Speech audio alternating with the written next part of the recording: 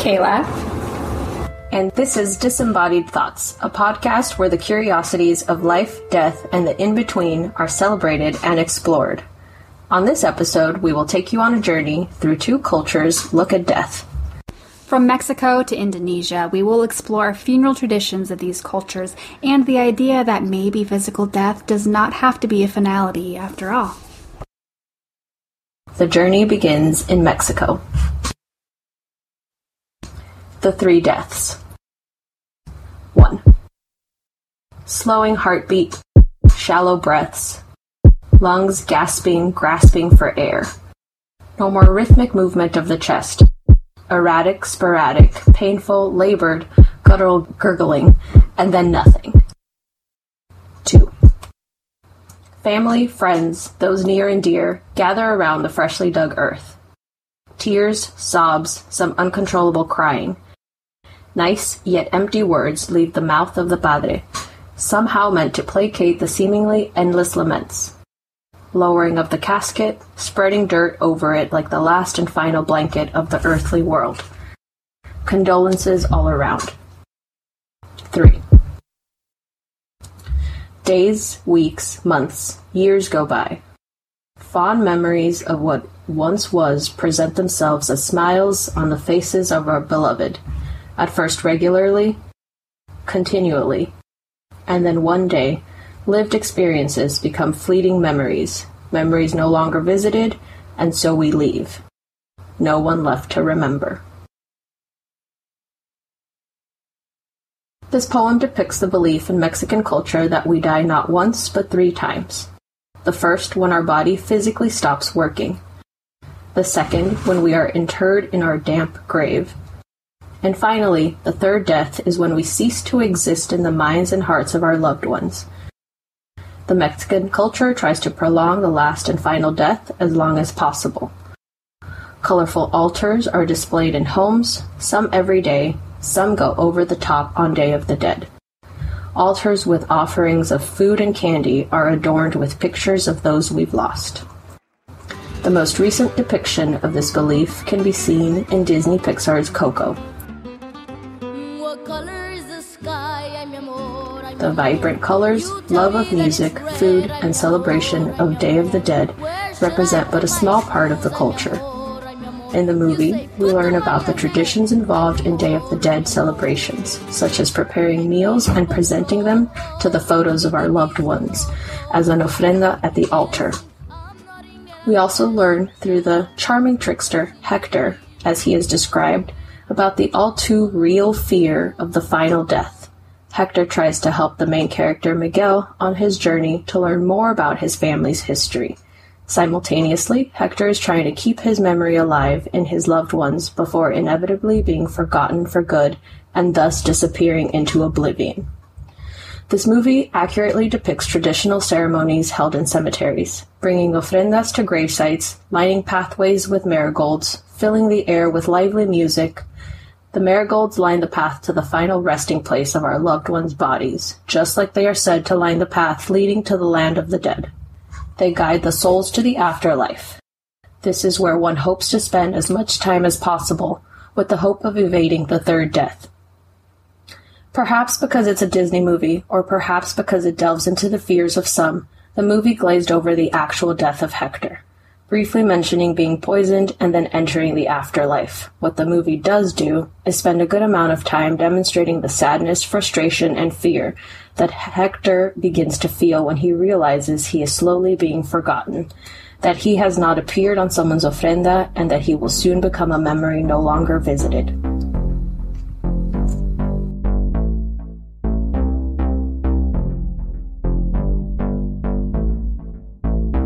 We now travel to the mountainous region of South Sulawesi, an island of Indonesia where wood effigies called tau-tau adorn the limestone cliffs. Carefully carved in the image of the more prominent resident since passed away, the tau-tau watch over the village of Toraja, forever protecting the dead and the living that reside here. To the Torajans, physical death is not a finality, but a sickness that leads to the untethering of body and life spirit. For those that are too makula or physically sick, their spirits live on in their family house until they can pass on to the afterlife. Both the physical body and life spirit are cared for intimately by their loved ones during this time. Here, human connection transcends death, and death, in turn, becomes entangled in daily life. Untethered bodies are kept close to their spirits in their worldly home. In the morning, the family left behind in the physical world bathe the corpses, carefully preserved with mixtures of formaldehyde and flowers, and are placed back into the clothing worn when they passed away so as to not confuse the spirits. Throughout the day, they are served meals and told secrets, and with the gift of Natiro Nasangmo, the physically dead are able to share their feelings and thoughts with their loved ones in return. At night, they are tucked in and placed beneath the veil to protect the body while the house rests. The ebb and flow of grief is understood and honored in the Tarajan death rites. While the spirits of the dearly departed are given time to prepare for the afterlife, those that have been left behind are given time to grieve and memorialize the lamented in a way oftentimes unfamiliar to westernized cultures. The physically dead may be among the living for weeks, months, or in some cases years, depending on the personal grieving cycle of family and their financial standings. When the time is right and the funds have been saved for the ornate proceedings, a grand funeral is held to usher the departed into the afterlife. A celebration of illness ending and peace succeeding, family reunite and the village community come together for the funeral, which lasts up to a week. Traditional songs of death, called O-songs, are sung, accompanied by ceremonial dancing. The more traditional dances include flowing ribbon, symbolic of the path the spirit must take to continue the journey toward death. The Hymn of the Buffalo, an important piece of literature symbolizing the philosophy of life and death through the Tarajans, is performed, and sacrificial offerings are made. Of the most distinguished sacrifices are buffaloes, who are thought to escort the spirits of the dead to their final resting place. Members of this Indonesian village spend their lives saving for and tending to their buffaloes, knowing one day they will be needed to accompany family through the veil of death. As the ceremony comes to an end, the dead are lifted from their beds and into beautifully decorated caskets along with treasured items from their life, from clothing and photos to cigarettes and snacks, to ensure they live comfortably in the great beyond. With the help of the village's men and a procession of family and friends in attendance, the casket is carried away from the village to the mountainside, where family crypts carved into the limestone overlook serene valleys. A fitting resting place for those ready for peace. Yet their ties to the living are not severed forever. They will see their family again every few years for Manine, when the bodies are exhumed from ritual family reunions. The dead will be changed, bathed, and fed just as they were cared for when they were Tumakula. Forever a part of their family through ritual and spirit, Misapana, the living and the dead, share one breath.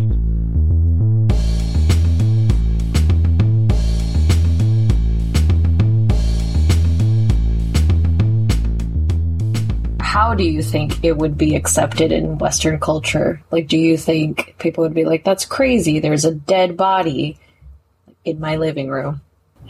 It's interesting because when I was doing the research for this, one of the articles I found actually said a morbid curiosity of death or a good way to deal with grief. And I thought it was interesting that they led with that Westernized cultures would view this as something that is morbid and that is scary to them because it's so different from what we're used to. I mean, when someone dies in America, at least, they're essentially swept away from the house immediately and then put into the grave or cremated. There really isn't that time where you can be around death to feel accustomed to it.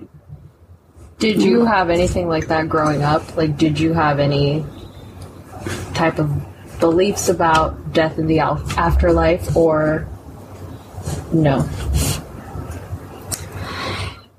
I don't know. I feel like my family didn't really talk about death or really acknowledge it. I know that when my grandma was passing away, she's very Catholic, and she was adamant about having her ashes in the church, but that really was the only extent that I was familiarized with death.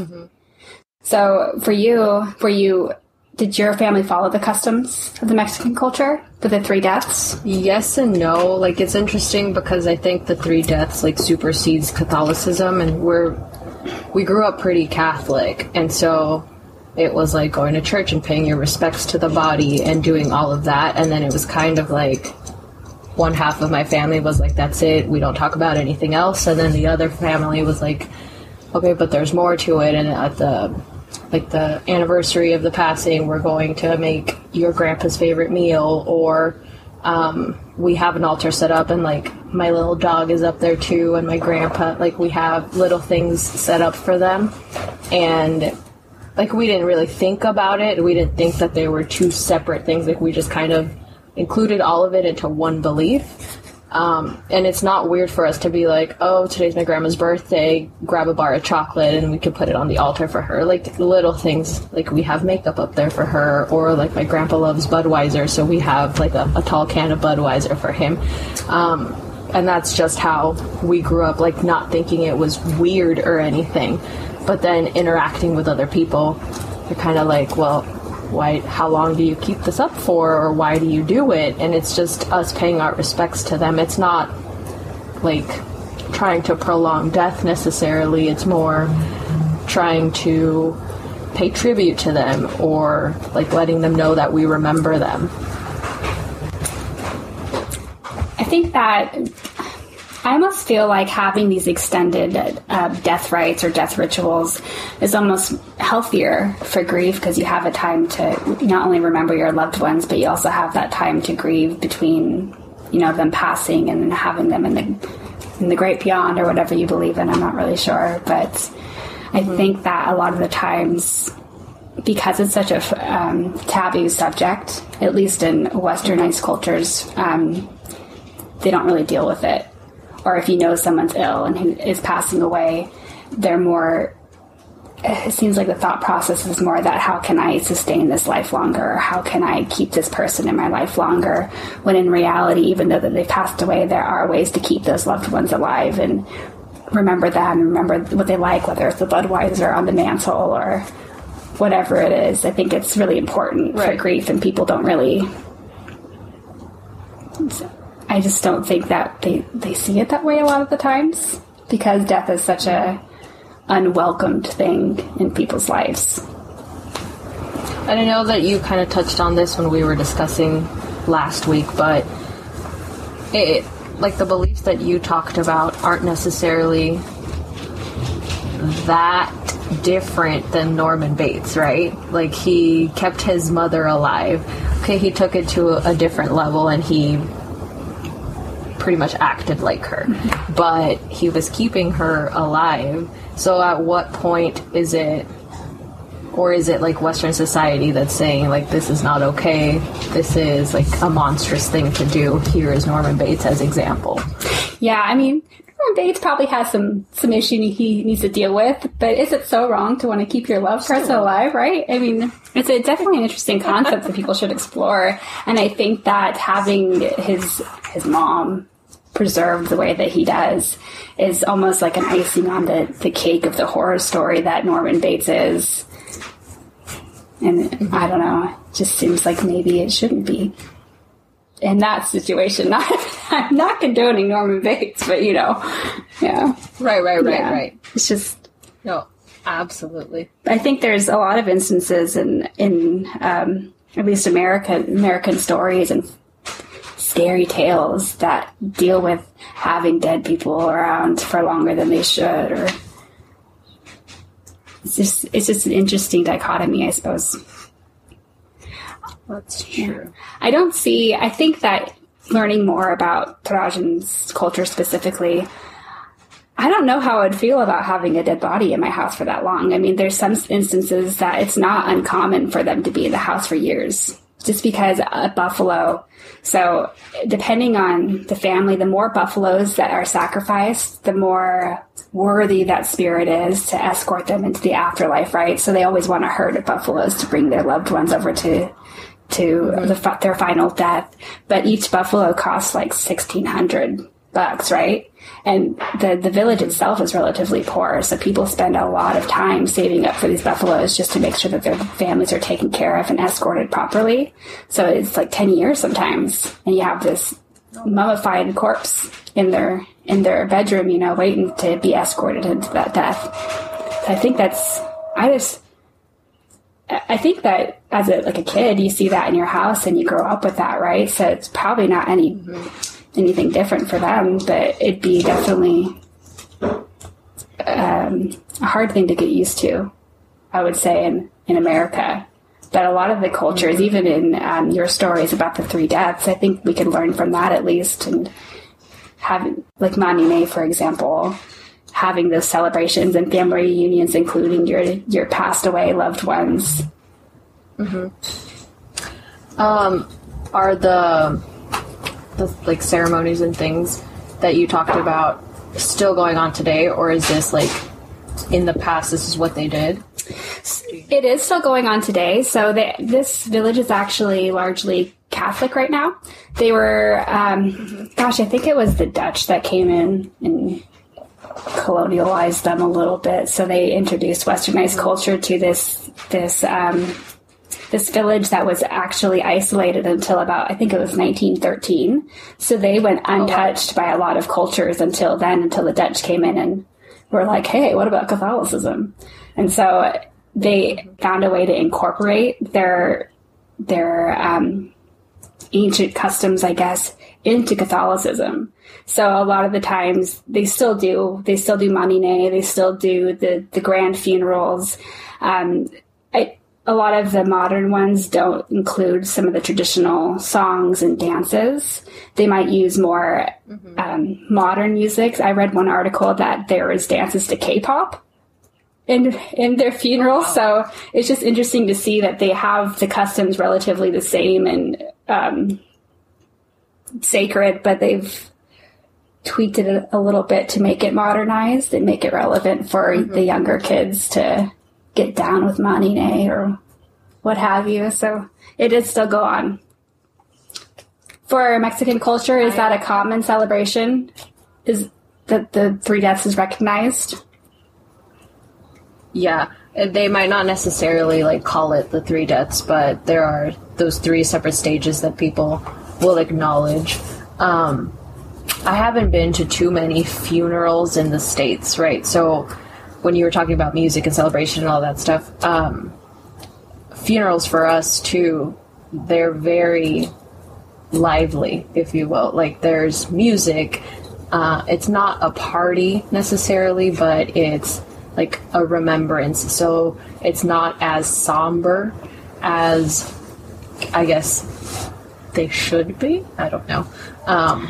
But I think everything is, maybe it's a coping mechanism, maybe it's just a way of like appreciating life, but it's very like filled with music. And then after the funeral, there's like you go to whoever's house and you'll have food and you'll share stories, and yes, there's crying and all that involved, but it's more of a, hey, let's focus on what this person was or what they did, and let's celebrate that. I think that's interesting because I think a lot of funerals, at least in America, are centralized around the family and friends' grief rather than the person themselves. So I'd be curious to see how Mexican customs are transcended into like an American lifestyle. There has to be some sort of melding of the cultures, you know, for second generation families, for example, in America, how those customs are incorporated into their life in America, and whether they know what the customs mean, if that makes sense. Mm-hmm. Yeah, that would be interesting to see too. I'm only like 1st and a half generation, so I'm still not very detached from that. So like I still have a lot of like the traditional ways of doing things, and it would be interesting to take a look and see like how it differs as the generations progress. But what do you think, if anything, what do you think that we could learn from these rituals, like about grief or about how to keep memories alive of people that we've lost to death?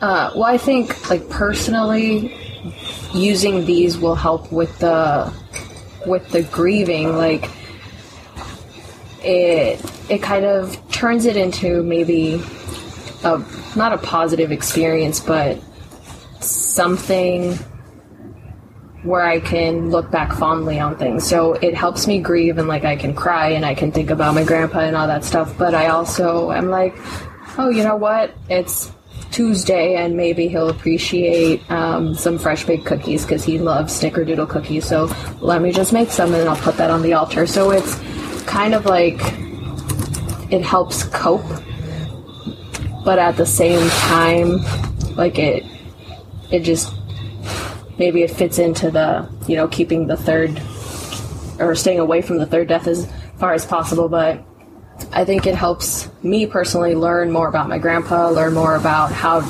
grieving works for me, and perhaps what I would want in case I died too. Like, if that makes, like, I don't want people to necessarily cry. I understand that's part of the grieving process, but how about remember me for my weird things, or, you know, keep a shark on the mantle for me because I'm obsessed with sharks, right? So little things like that. Interesting. What do you think? I think so too. I think that what I like about these two death rituals is that it seems to me more community driven. I think that for me, at least, when I've experienced death in the past, I have a tendency to internalize that, you know, and you don't really share with people how you feel or how you felt about those family members or friends that passed away. It's just a very intimate and very individualistic experience. And to me, I think that's actually really detrimental to the grief process, because you don't really deal with it and you don't really lean on your community that also remember those loved ones. So having customs such as Mexico and Indonesia in the specific village, it builds a community aspect around that individual, which I really, really like. I'm curious about the third death, though, for Mexico specifically. How is an individual's memory maintained? So let's say you have somebody that passed away. Do they meet the three death once their family members have passed away that actually had that interaction with them during life? Or do they continue to have altars even though they may have not experienced this person during their life? So do you have like a great-great-great-grandpa, for example, that would be placed on the altar? Right, there's pictures that are placed on the altar, right, for all your loved ones. Mm-hmm. So do you have to have intimate experience with that person during life? Or would you just continue to have them on your altar because they are part of your heritage and your family? We do, like my family in particular, my brothers and my cousins, like we never experienced anything with my grandmother because she passed away pretty shortly after my dad was born. But all of us have like pictures of her on our altars, or like a lot of people don't necessarily have like a full-blown altar anymore, but they'll have like her picture up on the wall and they'll have like little things nearby for her. But we have no experience with her at all, and it's just something that we continue to I guess, carry on. And like we pass stories along, the little stories, like my aunts and uncles who got to interact with her, like they'll share with us, and then we just keep that going. Is the celebration of the dead maintained throughout the year, or is it for a Day of the Dead specifically that you would have those altars up?